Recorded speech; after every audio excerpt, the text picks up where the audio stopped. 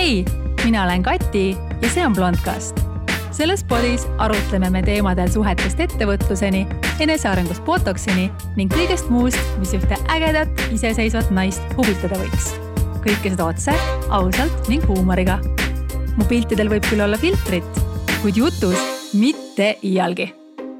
Hei, Kati jälle siin ja aitäh, et oled mind jälle kuulama asunud, mida iganes sa siis praegu teed, kas jalutad või oled kusagil jõusaalis või sõidad autoga tööle või koristad.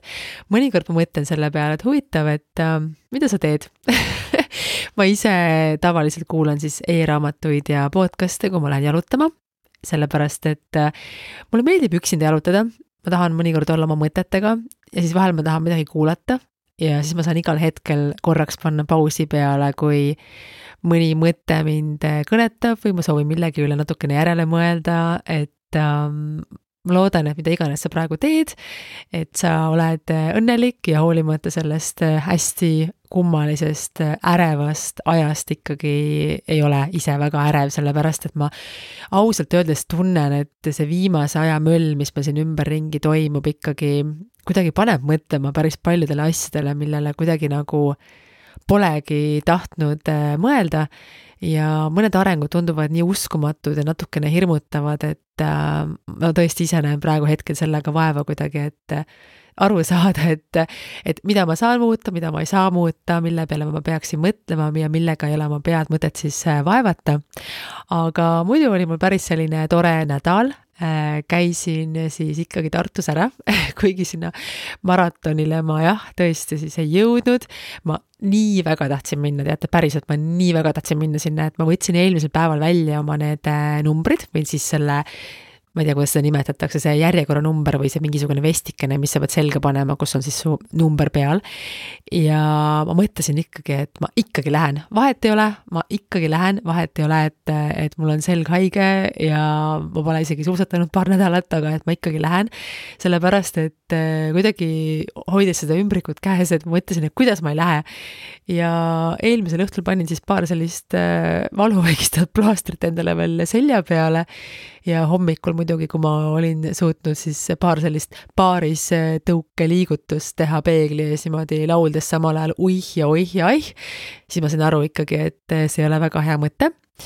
Ja liigne agarus on tõesti mõnikord ogarus ja siis ma otsustasin tõesti liituda siis selle naiste armeega, kes siis oma mehi suusatama viivad, mida ma siis eelmisel aastal natukene isegi tögasin, et kutsudes siis naisi kõiki nagu sportima. Aga sel aastal sain siis ise olla see inimene, kes sinne parklasse siis selle sportlase maha pani ja ise läksin siis tagasi hotelli.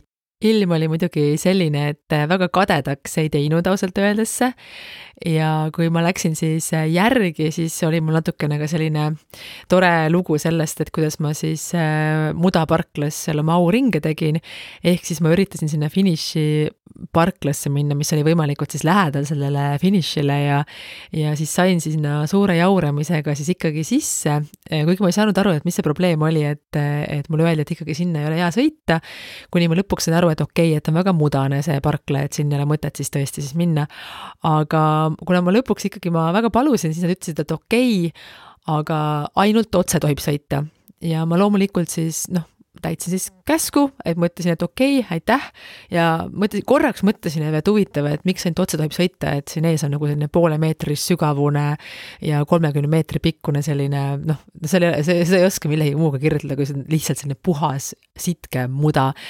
Ja sel hetkel, kui ma siis sinna põhja peale peaaegu kinni jäin, siis ma sain aru, et äkki ta ei öelnud mulle, et ainult otse tohib sõita, vaid äkki ta ütles mulle hoopis, et ainult otse ei tohi sõita.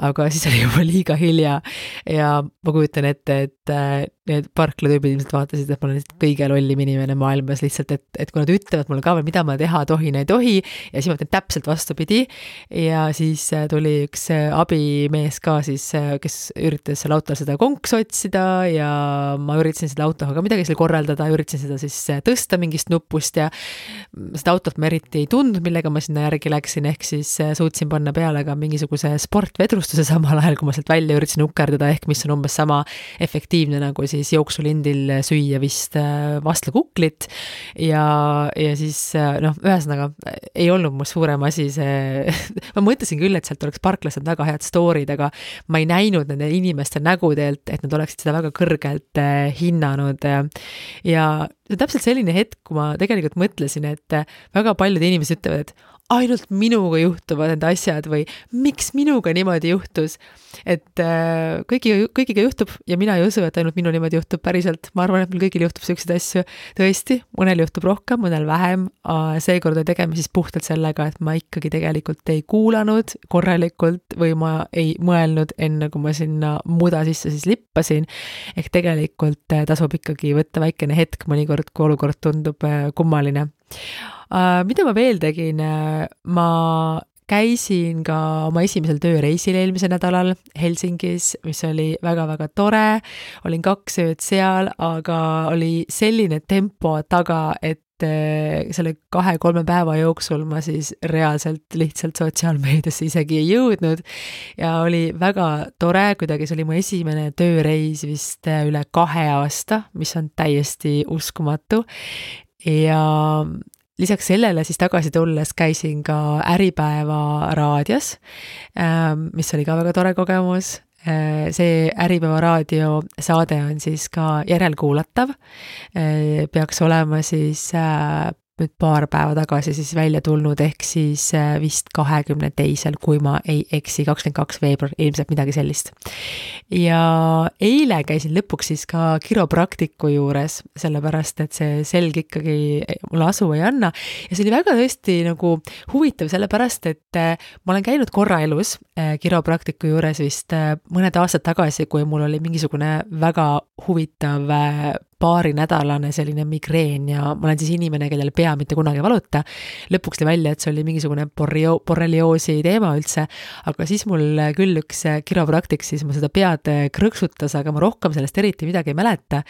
Aga nüüd, kui mu seljaga siis tegeleti, et täitsa uskumatu, et mis mehaanikad ja asjad ja kuidas need inimesed on õppinud, et kuidas ikkagi ta tundis, et et natuke sain sirgemaks, natuke veel kopsidasin kuskil, natuke sain veel selja sirgemaks, et väga super ja tõesti, see oli siis eile ja täna mul on selles mõttes seljaga on täiesti okei, et ma nüüd ei teagi, kas see on mingi platseebo või see päriselt nüüd juhtus, et ma sain oma selja nagu paremaks ja tõesti siis paar korda võib-olla lähen veel läbi sealt, aga tasub ikkagi minna kohe abi otsima, kui midagi juhtub, et võtan selle ka nagu õppetunnina, et ei tasu nagu jääda siis ikkagi ootama, et mingi asi paraneks, et mõnikord on mõttekas ka seda kuidagi siis mõistlikult kiirendada. Aga mida veel? Eile käisin muidu ka tegemas täitsa pekkis akadeemias, arutlemas siis toksiliste suhete üle, mis toimus siis nende transformatsioonifestivali sissejuhatuse raames, mille ala pealkiri on siis teadliku armastuse paradiis, et keda see teema huvitab, siis otsige nad ülesse. Ja arutelu käigus puudutasime ka teemat, et miks ohvrid ei lahku vägivaldsest suhtest ja see teema natukene ka tõukas mind seda teemat, tänast teemat siis ära tegema, see on mul juba väga ammu olnud plaanis ja selleks teemaks on siis piiravad uskumused. Okei, ma nüüd just kuulasin korraks seda vast lindistatud lõiku ja sain aru, et mu hääl on täiesti ära ja põhjus on siis selles, et ma eile oli päris mitu sellist kohtumiste tegemist ja ma lippasin siis paar korda autost välja siis nii, et ma ei pannudki mantlit selga, kuna parklast ukseni olid sellised väikesed vahemaad ja mulle tundub, et see tulemus on nüüd ikkagi käes, et ma loodan, et see hääl väga ei häiri ja ma ise paari päeva jooksul saan selle nüüd siin kiiresti korda ka ja teinekord ikkagi jälgin seda kuldreeglit, et riided võiks ikkagi külmaga selga panna ja sall kaela ja müts pähe. Aga tänane teema. Piiravad uskumused. Mis need on sellised? Ja piiravad uskumused on siis sellised vale uskumused, mis takistavad meid oma unistusi täitmast. Need on uskumused, mida me arvame olevat tõsi, kui nad ei pruugi seda olla ja tavaliselt ei olegi. Nad takistavad meid saavutamaks näiteks oma unelmat töökohta või partnerit või suhet või ka näiteks takistavad meid jätmaks seda halba suhet, mis meil on. Ja kõik meid piiravad siis uskumused ei ole muidugi alati halvad, et näiteks mina oleksin võinud otsustada, et ma olen Kati almighty ja ma oma kööbaka seljaga teen ka selle maratoni ära. Aga see oleks olnud ju rumal, isegi kõige suurema tahtmise korral. Et see ei olnud ikkagi selles mõttes piirav uskumus, mis on siis vale, vaid see oli päriselt üsna faktisarnane situatsioon.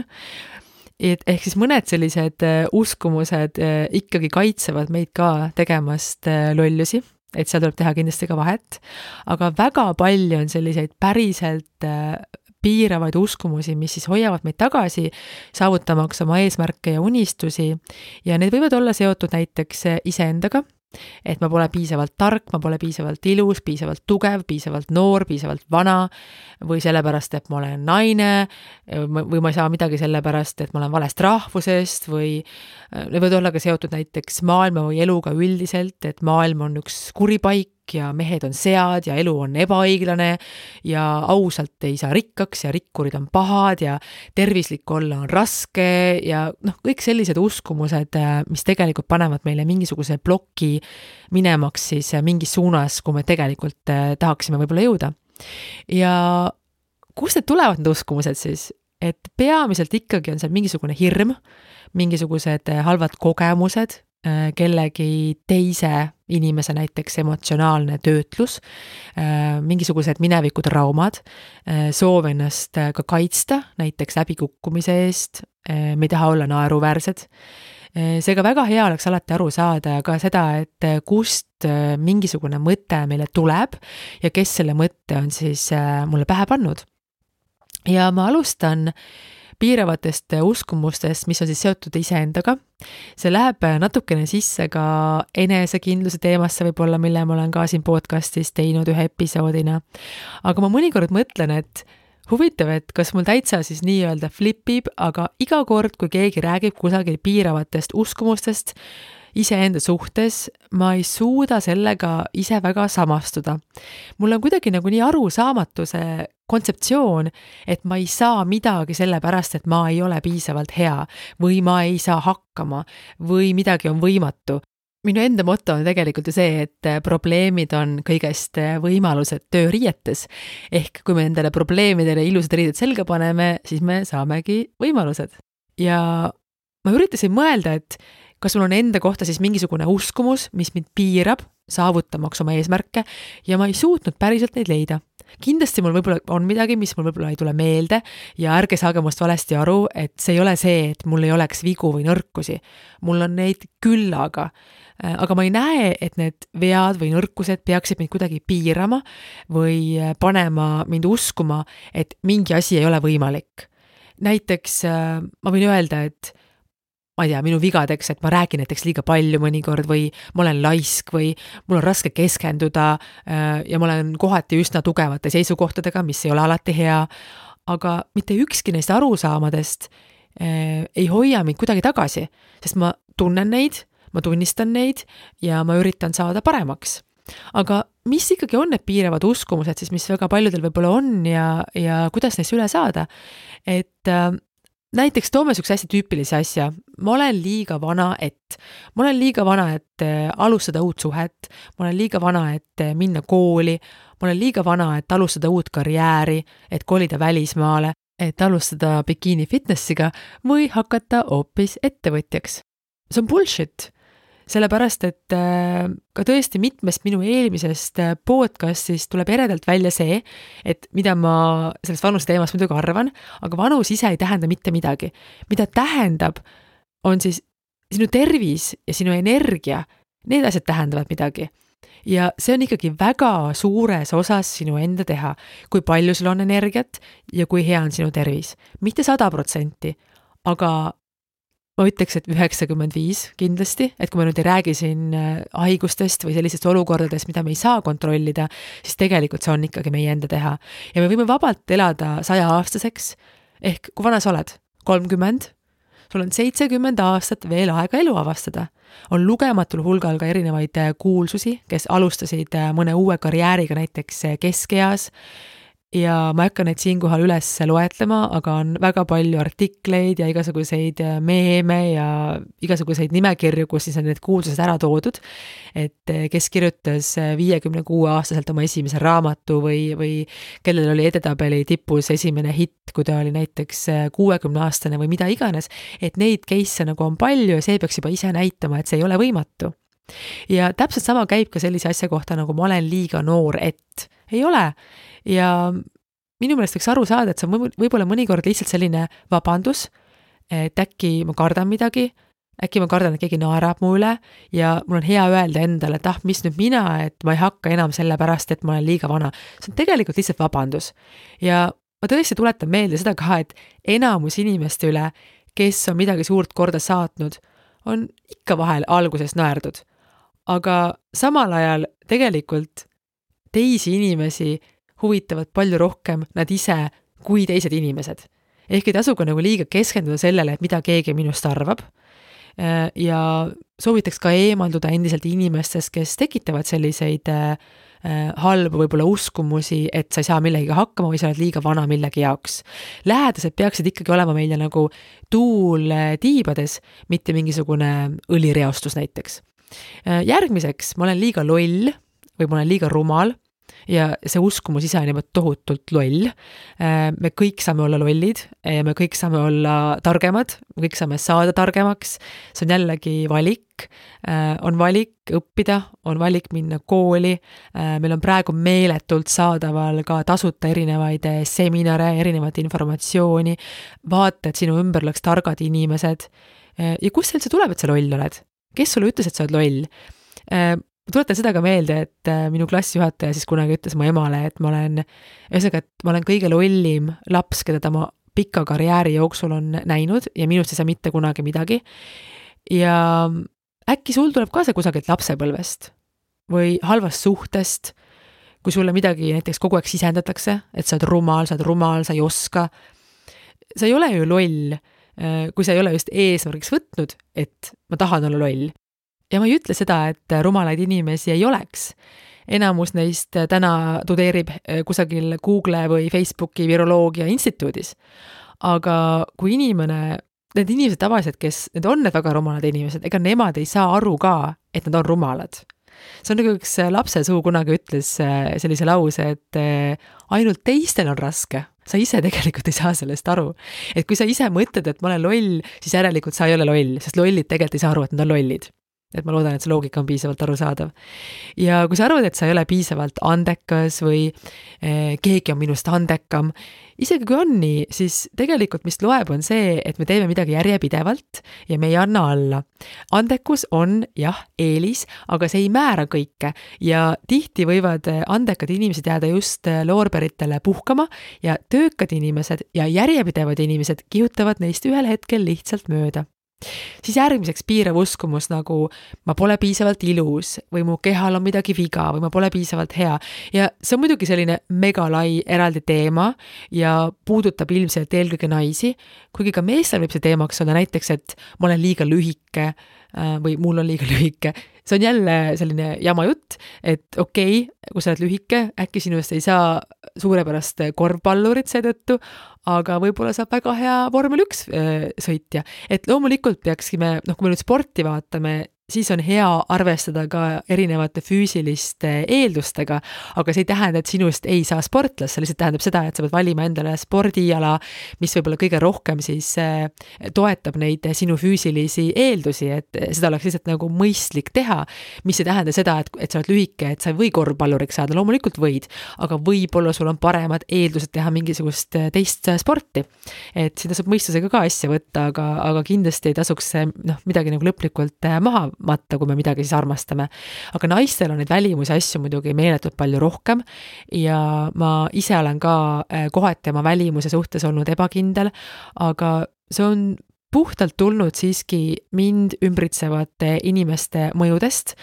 Täna ma olen enesekindel, aga mitte sellepärast, et ma arvan, et ma olen maailma kõige ilusam, vaid sellepärast, et ma saan aru, et suurem osa minu välimusest on minu enda teha ja kui ma seda ei tee, siis järelikult see polnud mulle piisavalt oluline. Ehk mul ei ole mõtet sellepärast stressata. Ja ma ei ole mitte kunagi arvanud ka seda, et minu välimus peaks mind kuidagi tagasi hoidma, ka kõige halvematel hetkedel, kui mul on olnud minapildiga siis probleeme. Ja vaatame näiteks jällegi kas või maailma kuulsaid näitlejaid või lauljaid, kõik ei ole enam ammu nii-öelda ühe vitsaga löödud ja ainult nii-öelda salati peal. Ja on ka tohutult palju ilusaid naisi, kes arvavad, et nad ei ole ilusad ja nad ei saa sellest absoluutselt aru, kui me räägime siin ka näiteks erinevatest toitumishäiretest, et anoreksia näiteks, et anorektik vaatab peeglisse ja ta vaatab ikkagi, et on ülekaaluline, et siin me räägime juba tegelikult tugevatest psühholoogilistest probleemidest. Aga jällegi on oluline aru saada sellest, et kus kohas see ikkagi tuleb. Ja ma tõesti loodan, et näiteks keegi tänapäeval ennast ikkagi ei võrdle enam näiteks Instagramis kellegagi, sellepärast, et filtritega saab ikkagi teha imesid ja isegi kui keegi on väga ilus päriselus, siis selle tunnistamine ei võta sinult midagi ära võrdle. Jah, ta on väga ilus, ütle talle, et sa oled väga ilus, väga tore, aga see ei tähenda seda, et sina ei oleks ilus või sa oled vähem ilusam. Et me ei pea ennast kogu aeg teistega nagu sellel pinnal võrdlema, see on nii mõttetu võrdlus, mille me lõpuks alati kaotame, nagu mingisugune superstaari saade, kus alguses kandideerib mingi 1000 inimest, aga lõpuks on ikkagi ainult üks võitja. Et sul ei ole mõtet ennast teistega võrrelda sellepärast, et alati on keegi, kes on ilusam. Sellest teemast võib eraldi pikalt rääkida ja ma kindlasti teen kunagi ka podcasti, et kuidas siis ikkagi olla ilus ja ka võib-olla kuhu investeerida välimuse osas rahaliselt näiteks erinevate eelarvete puhul, et mida mina teeksin. Et mida ma teeksin näiteks, kui mul poleks üldse raha, mida ma teeksin, kui mul oleks rohkem raha, et kuidas siis olla ilus, et see on täitsa tõesti eraldi teema, aga mida ma tahan öelda siinkohal on see, et kõige tähtsam on ikkagi enda eest hoolitsemine, sellepärast, et seda saab teha igaüks, pesta hambaid, käia puhaste riietega, seda saab tõesti teha siis igaüks. Ja isegi kui sa arvad, et sa pole maailma kõige ilusam või keegi teine on ilusam, siis see ei pea sind mitte mingil moel takistama sinu eesmärkide saavutamisel. Igas valdkonnas on kindlasti mõni hea näide, kus keegi sinust lühem, pikem, vanem, noorem, paksem, kõhnem on saavutanud midagi väga suurt. Et sinu välimus ei takista sind leidmaks kas väga head partnerit või saavutamaks head suhet või karjääri või mida iganes. Siis on igasugused sisemised asjad, mis ei puuduta meil nagu väliselt, aga näiteks, et ma ei ole nii hea suhtleja kui sina, ma olen introvert, mul on sotsiaalne ärevus, mulle ei meeldi inimestega suhelda. Ja tõesti, iseloomud on erinevad. Mind on näiteks õnnistatud sellise jutukusega ja üsna hea suhtlemisoskusega ja sellise vahetu stiiliga ja igal ühel meist on omad kaardid. Mina pean näiteks arendama endas kuulamisoskust. Aga meil kõigil on võimalik kõiki jooni siis arendada ja saame seda teha siis, kui me ise leiame, et see on vajalik. Sellepärast, et alati see ei ole vajalik. Ja kui sulle ei meeldi esineda, siis sa ei pea ju võtma endale eesmärgiks, et ma tahan hakata õhtujuhiks. Aga kui sa seda ikkagi soovid, siis saab ju neid omadusi arendada. Ja see on 100% jällegi kättevõtmise asi. Sa ei saa öelda, et ma nii tahaks olla õhtujuht, aga ma olen introvertne. No kui sa väga tahad seda teha, siis sa hakkad arendama seda, et sa oleksid hea õhtujuht ja siin ei ole mingisugust pistmist sellega, et sa oled introvertne. Et väga paljudel inimestel on ka nii, et on selline siis roll, et kui sa võtad siis mingisuguse lavarolli näiteks, et siis sa oledki selles teises situatsioonis ja sa võid rahulikult kodus edasi introvertida. Ega mina olen ka avastanud viimasel ajal selliseid introvertseid jooni, et mulle väga tõesti meeldib üksinda olla ja ma laen ennast sellega. Ja see on täiesti okei. Mis ei tähenda seda, et mulle ei meeldiks tähelepanu või mis ei tähenda seda, et mulle ei meeldiks esineda või jutustada, et igal asjal on ka selline oma koht. Ja minu meelest me vahel tegelikult üldse liiga kuidagi jäärapäiselt otsustame ka enda kohta ja ka teiste kohta, et ma olen selline või tema on selline. Inimestel on õigus areneda ja saada paremaks ja isegi muutuda, kui tahe on suur. Ja kui sul on tõesti mingisugused jooned, mis sulle enda juures ei meeldi, siis tegele nendega. Näiteks, kui sa oled tihti negatiivne või ärrituv, ürita aru saada, et kust see tuleb ja siis tegudele. Äkki on tegemist sellega, et sul on vale töökoht, sul on halb keskkond, oled vales suhtes, toitud halvasti, ei liigu, ei hoolitse oma tervise eest. Aga see ei peaks sind takistama mitte ühegi eesmärgi saavutamisel. Ja kui takistab, siis äkki sa ei taha seda piisavalt. On ju alati lihtsama vastupanu tee see, et ma ei saa selle pärast, et vabandused. Lihtsalt vabandused. Aga siis tunnista seda ka endale, et jah, ma saaksin, kui ma pingutaksin, aga ma olen otsustanud, et ma ei viitsi ja see on minu valik. Ja see on okei, aga siis tee rahu sellega. Ja väga tihti, kuid mitte alati, on hea mõte igasugustele negatiivsetele emotsioonidele vastu astuda, näiteks tehes täpselt vastupidi. Et ma ei viitsi välja minna sellepärast, et mul on paha tuju, aga siis sa lähed välja, et tegelikult sul on tore. Või ma ei taha selle inimesega rääkida sellepärast, et ta tundub nii ülbe. Aga mine räägi ikka. Äkki tal on ka lihtsalt mingisugune ärevus ja ta lihtsalt ei oska olla ja nii edasi. Siis on igasuguseid otsuseid näiteks meil ka piiravate uskumuste all selliseid nagu otsuseid, et kuidas justkui nagu maailm töötab või milline on elu. Näiteks, et kõik tahavad mind ära kasutada. Ma ei saa lahutada, sellepärast, et kes mind üldse enam tahab. Ja kõik mehed on nagu nii sead. Ja ma ei saa töökohta vahetada, sest kes mind ikka võtaks. Või mujal on veel hullem. Mul tuleb meelde ka see, et kui ma elasin Londonis või Stockholmis, siis paar inimest ütles mulle sellise lause, et appikene, ma ei suudaks seal elu sees elada, et appi kui nõme. Ja need inimesed ise seal ei olnud ju elanud, nad olid seal võib-olla käinud heal juhul korra elus. Et jällegi, et kus sa nagu võtad neid asju, kuidas sa otsustad, et mujal on halb, olgu selleks siis mõni teine riik, mees või töökoht. Kuidas sa otsustad, kui sa tegelikult ei tea, kes sulle seda ütles, kus see tuleb? Ja suhete pool on muidugi keeruline ja kui me räägime näiteks toksilistest või vägivaldsetest suhetest, siis vägivallatseja eesmärk ongi ju panna ohver tundma end nii, et igal pool mujal on veel halvem, kuigi tegelikult ei ole. Ja see ongi just nagu see, et keegi teine manipuleerib sinuga ja istutab sulle seda piiravat uskumust siis pähe, et sellepärast ongi nii oluline aru saada sellest, et kas need mõtted on meie enda mõtted, kas need on adekvaatsed või need tulevad kusagilt. Ja üks suurimaid piiravaid uskumisi on loomulikult see, et mida teised inimesed minust arvavad või need teised inimesed arvavad must halvasti, kui ma teen seda, või teised inimesed naeravad mu üle, kui ma alustan näiteks midagi uut ja kordan veel kord päriselt, kedagi ei huvita. On väga palju öeldud, et me oleksime lausa solvunud, kui me teaksime, kui vähe inimesed meist tegelikult mõtlevad. Teistel inimestel on nii palju tegemist juurelda selle üle, et mida teised neist arvavad, et sina pole selles osas kindlasti absoluutselt mitte mingisugune prioriteet. Ja kui keegi arvabki midagi, mis siis? Päriselt ka, mis siis juhtub? Mis siis juhtub? Teise inimese arvamuse pärast otsustad siis sina valida õnnetuma elu ja mitte liikuda mu unistuste poole. See on nüüd täiesti ju absurdne ja kohutav väljavaade. Üks kõige hullemaid asju, näiteks ma kujutan ette, et on surivoodil kahetsus, et ma ei elanud oma elu nii, nagu ma tahtsin, sellepärast, et mind huvitas kellegi teise arvamus, kes võib-olla paatihti, alatihti on täiesti tühine inimene. Isegi kui pole, see on sinu ainukene üks elu. Ja tee seda, mida sa tahad. Ainus reegel on see, et ära kahjusta oma käitumisega teisi inimesi. Kõik.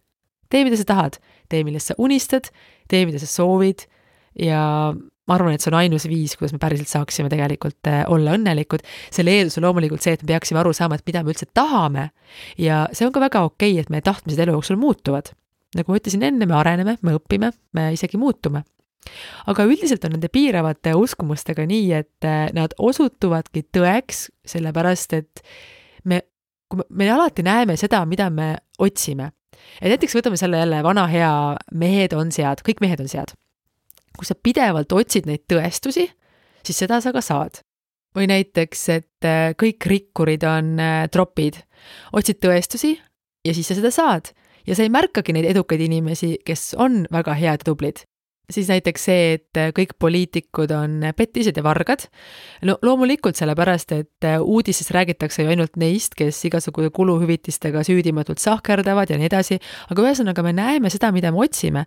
Et see on nagu ennast täitev ennustus ja sellepärast tasubki positiivselt mõelda, sest ühel hetkel sa igasugust nagu saasta ei märkagi, kui sa oled keskendunud headele asjadele. Ja see läheb hästi palju ka sinna manifesteerimise episoodi, mida ma olen ka teinud siin, et tegelikult meie elu ongi täpselt selline, nagu me näeme ja mida me näeme, me hakkame seda sama asja nägema nagu rohkem ja see tulebki meie ellu rohkem, et me võime olla nagu kaks inimest, võivad olla täpselt samas keskkonnas, aga nad näevad täiesti erinevaid asju ja üks võib olla väga õnnelik ja teine võib olla väga õnnetu ja tõesti näeb, kõik on väga halvasti. Et tegelikult me saame siin ka ju otsustada, et mida me siis ikkagi vaatama hakkame. Ja ma ise tunnen küll, et see ei ole nii palju kinni nendes asjaoludes, vaid just selles, et kuidas me asju näeme. Ja minu lapsepõlv on ehe näide sellest ja see, kuidas mind on kasvatatud, on ehe näide sellest. Sellepärast, et mul ei olnud palju, aga mis meil oli see, et meil oli suhtumine. Suhtumine oli see, et me saame hakkama ja suhtumine on see, et tegelikult kõik läheb hästi ja me leidsime alati siis positiivseid asju ja positiivseid olukordi ja negatiivsetes olukordades ka nagu üritasime leida siis rõõmsaid asju, et niivõrd kuivõrd, kui palju neid oli. Aga võtame näiteks siis töö, et oletame, et sul on meeskolleeg, kes saab ametikõrgendust ja sina ei saa. Ja miks sa siis seda ametikõrgendust ei saa? Ja ma nüüd ei ütle seda, et see alati nii on, aga äkki sa juba ette käitud nii, et nagunii tema saab sellepärast, et ta on mees või tal on mingid muud asjaolud ja mul polegi mõtet pingutada ja silma paista ja siis sa ei pinguta ja sa ei saa seda kohta, sellepärast, et sa tegelikult jällegi käitud nii, et sa nagu täidad seda ennustust. Ja me ise hakkame siis oma käitumisega siis seda olukorda justkui nagu suunama sinna, kuhu me arvame, et ta nagunii läheb ja tihti põhjendamatult. Sellepärast see olukord ei pruugiks sinna üldse minna, kui me niimoodi ei käituks. Ja mis veel? Näiteks ma ei saa seda äri alustada, sellepärast, et keegi teine juba teeb seda. Alusta ja tee paremini. Või ma ei saa lahutada sellepärast, et kõik teised mehed on abielus või geid või näiteks siin mõtlen ka jällegi, et tee silmad lahti ja maailmas on 2,5 miljardit täis kasvanud meest. Ma reaalselt vaatasin selle järgi. Igaks juhuks. 2,5 miljardit täis kasvanud meest.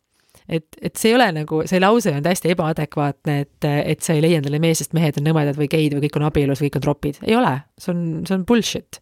Need on muidugi vist sellised tüüpilisemad piiravad uskumused, aga kuidas siis ikkagi üle saada sellest, et me usume mingisuguseid asju või me oleme võtnud pähe endale mingisuguse asja, mis tegelikult ei ole tõsi ja me kuidagi näemegi maailma selliselt.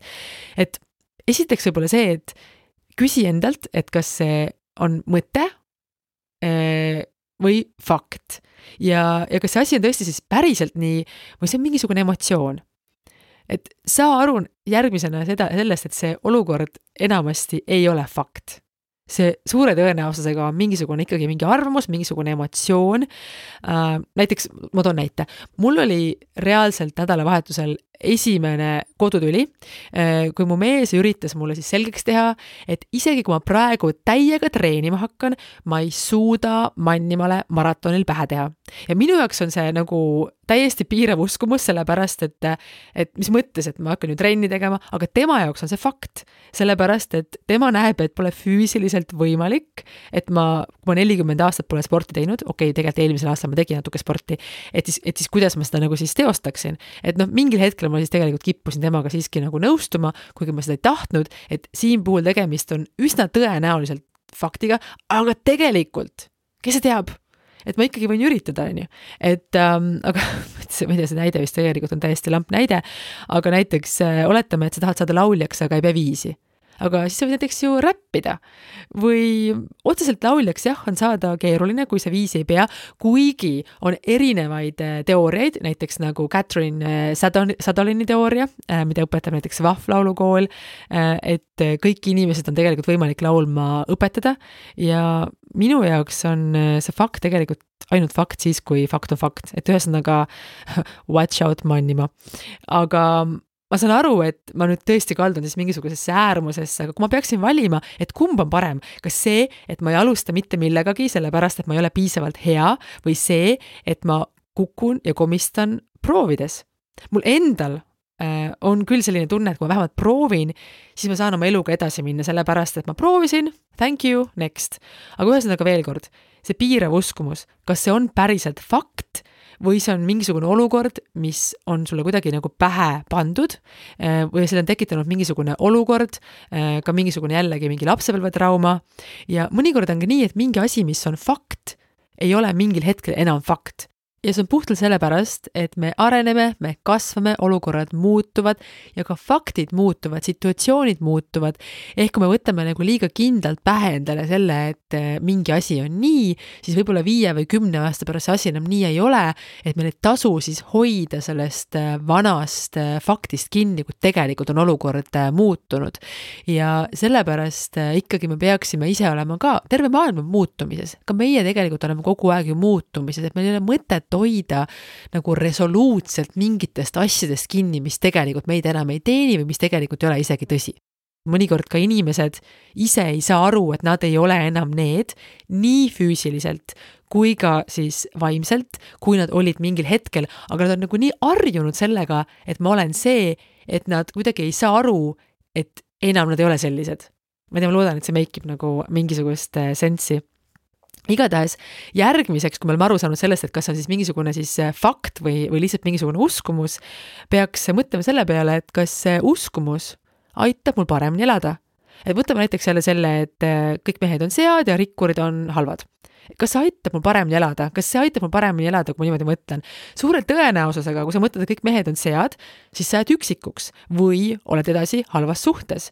Ja kui sa mõtled, et kõik rikkurid on halvad ja pätid ja raha on paha, siis üsna tõenäoliselt jääd sa ka rahatuks. Et miks peaks raha sinu juurde tulema, kui sa ei salli inimesi, kes on selle nimel vaeva näinud? Siis sa ise ka käitu nii.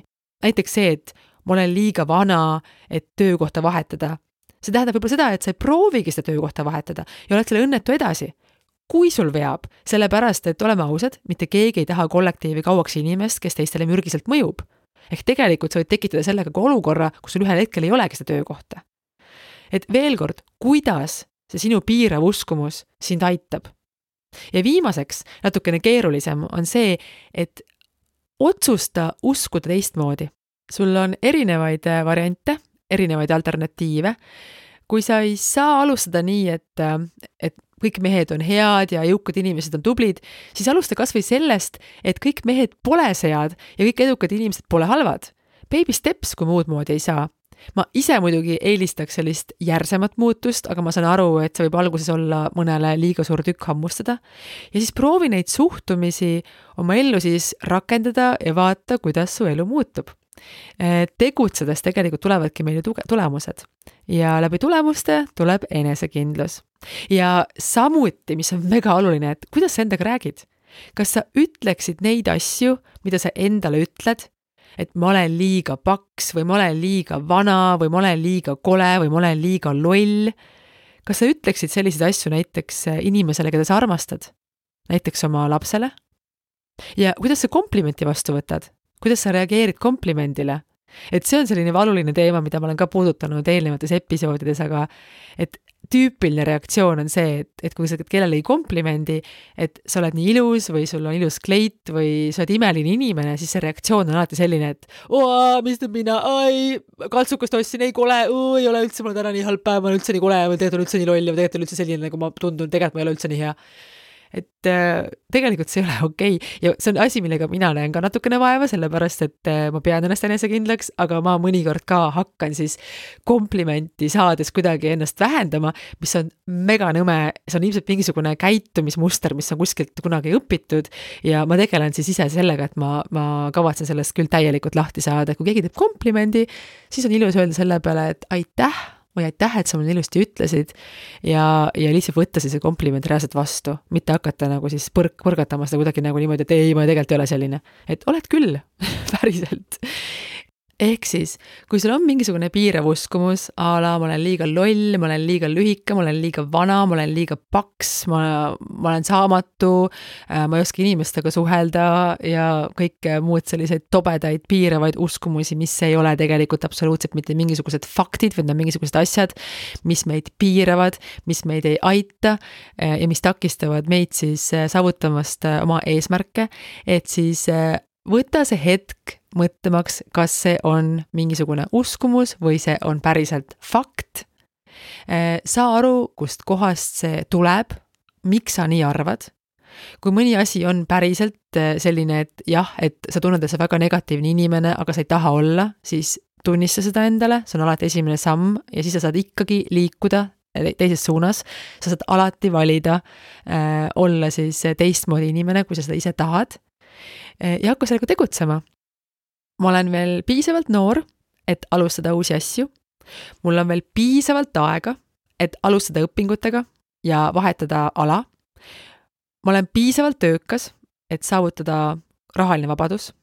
Raha teenimiseks on palju erinevaid võimalusi. Ma olen piisavalt nutikas, et alustada ettevõtlusega. Ma olen piisavalt tore ja ilus, et ma saan endale sellise partneri, nagu ma unistan. Mul on võimalik leida endale uusi, paremaid sõpru. Ma naudin hommikusi kõnde, et oma tervist ja vaimu turgutada. Mulle meeldivad tervislikud toidud. Mu ülemus on tegelikult tore inimene. Inimesed tegelikult toetavad mind, kui ma alustan uusi asju. Ma olen piisavalt hea. Ma saan hakkama. Ma saavutan oma eesmärgid ja ma liigun oma unistuste poole. See oli tänaseks kõik. Ja ma tänan sind kuulamast. Järgmisel nädalal juba uued teemad ja natukene parema häälega ka. Tšau, tšau! Aitäh, et kuulasid Blondcasti. Kui soovid minu tegemistega kursis olla, siis jälgi mind Instagramis @blondcastpod. Uus osa juba järgmisel kolmapäeval. Kuulmiseni!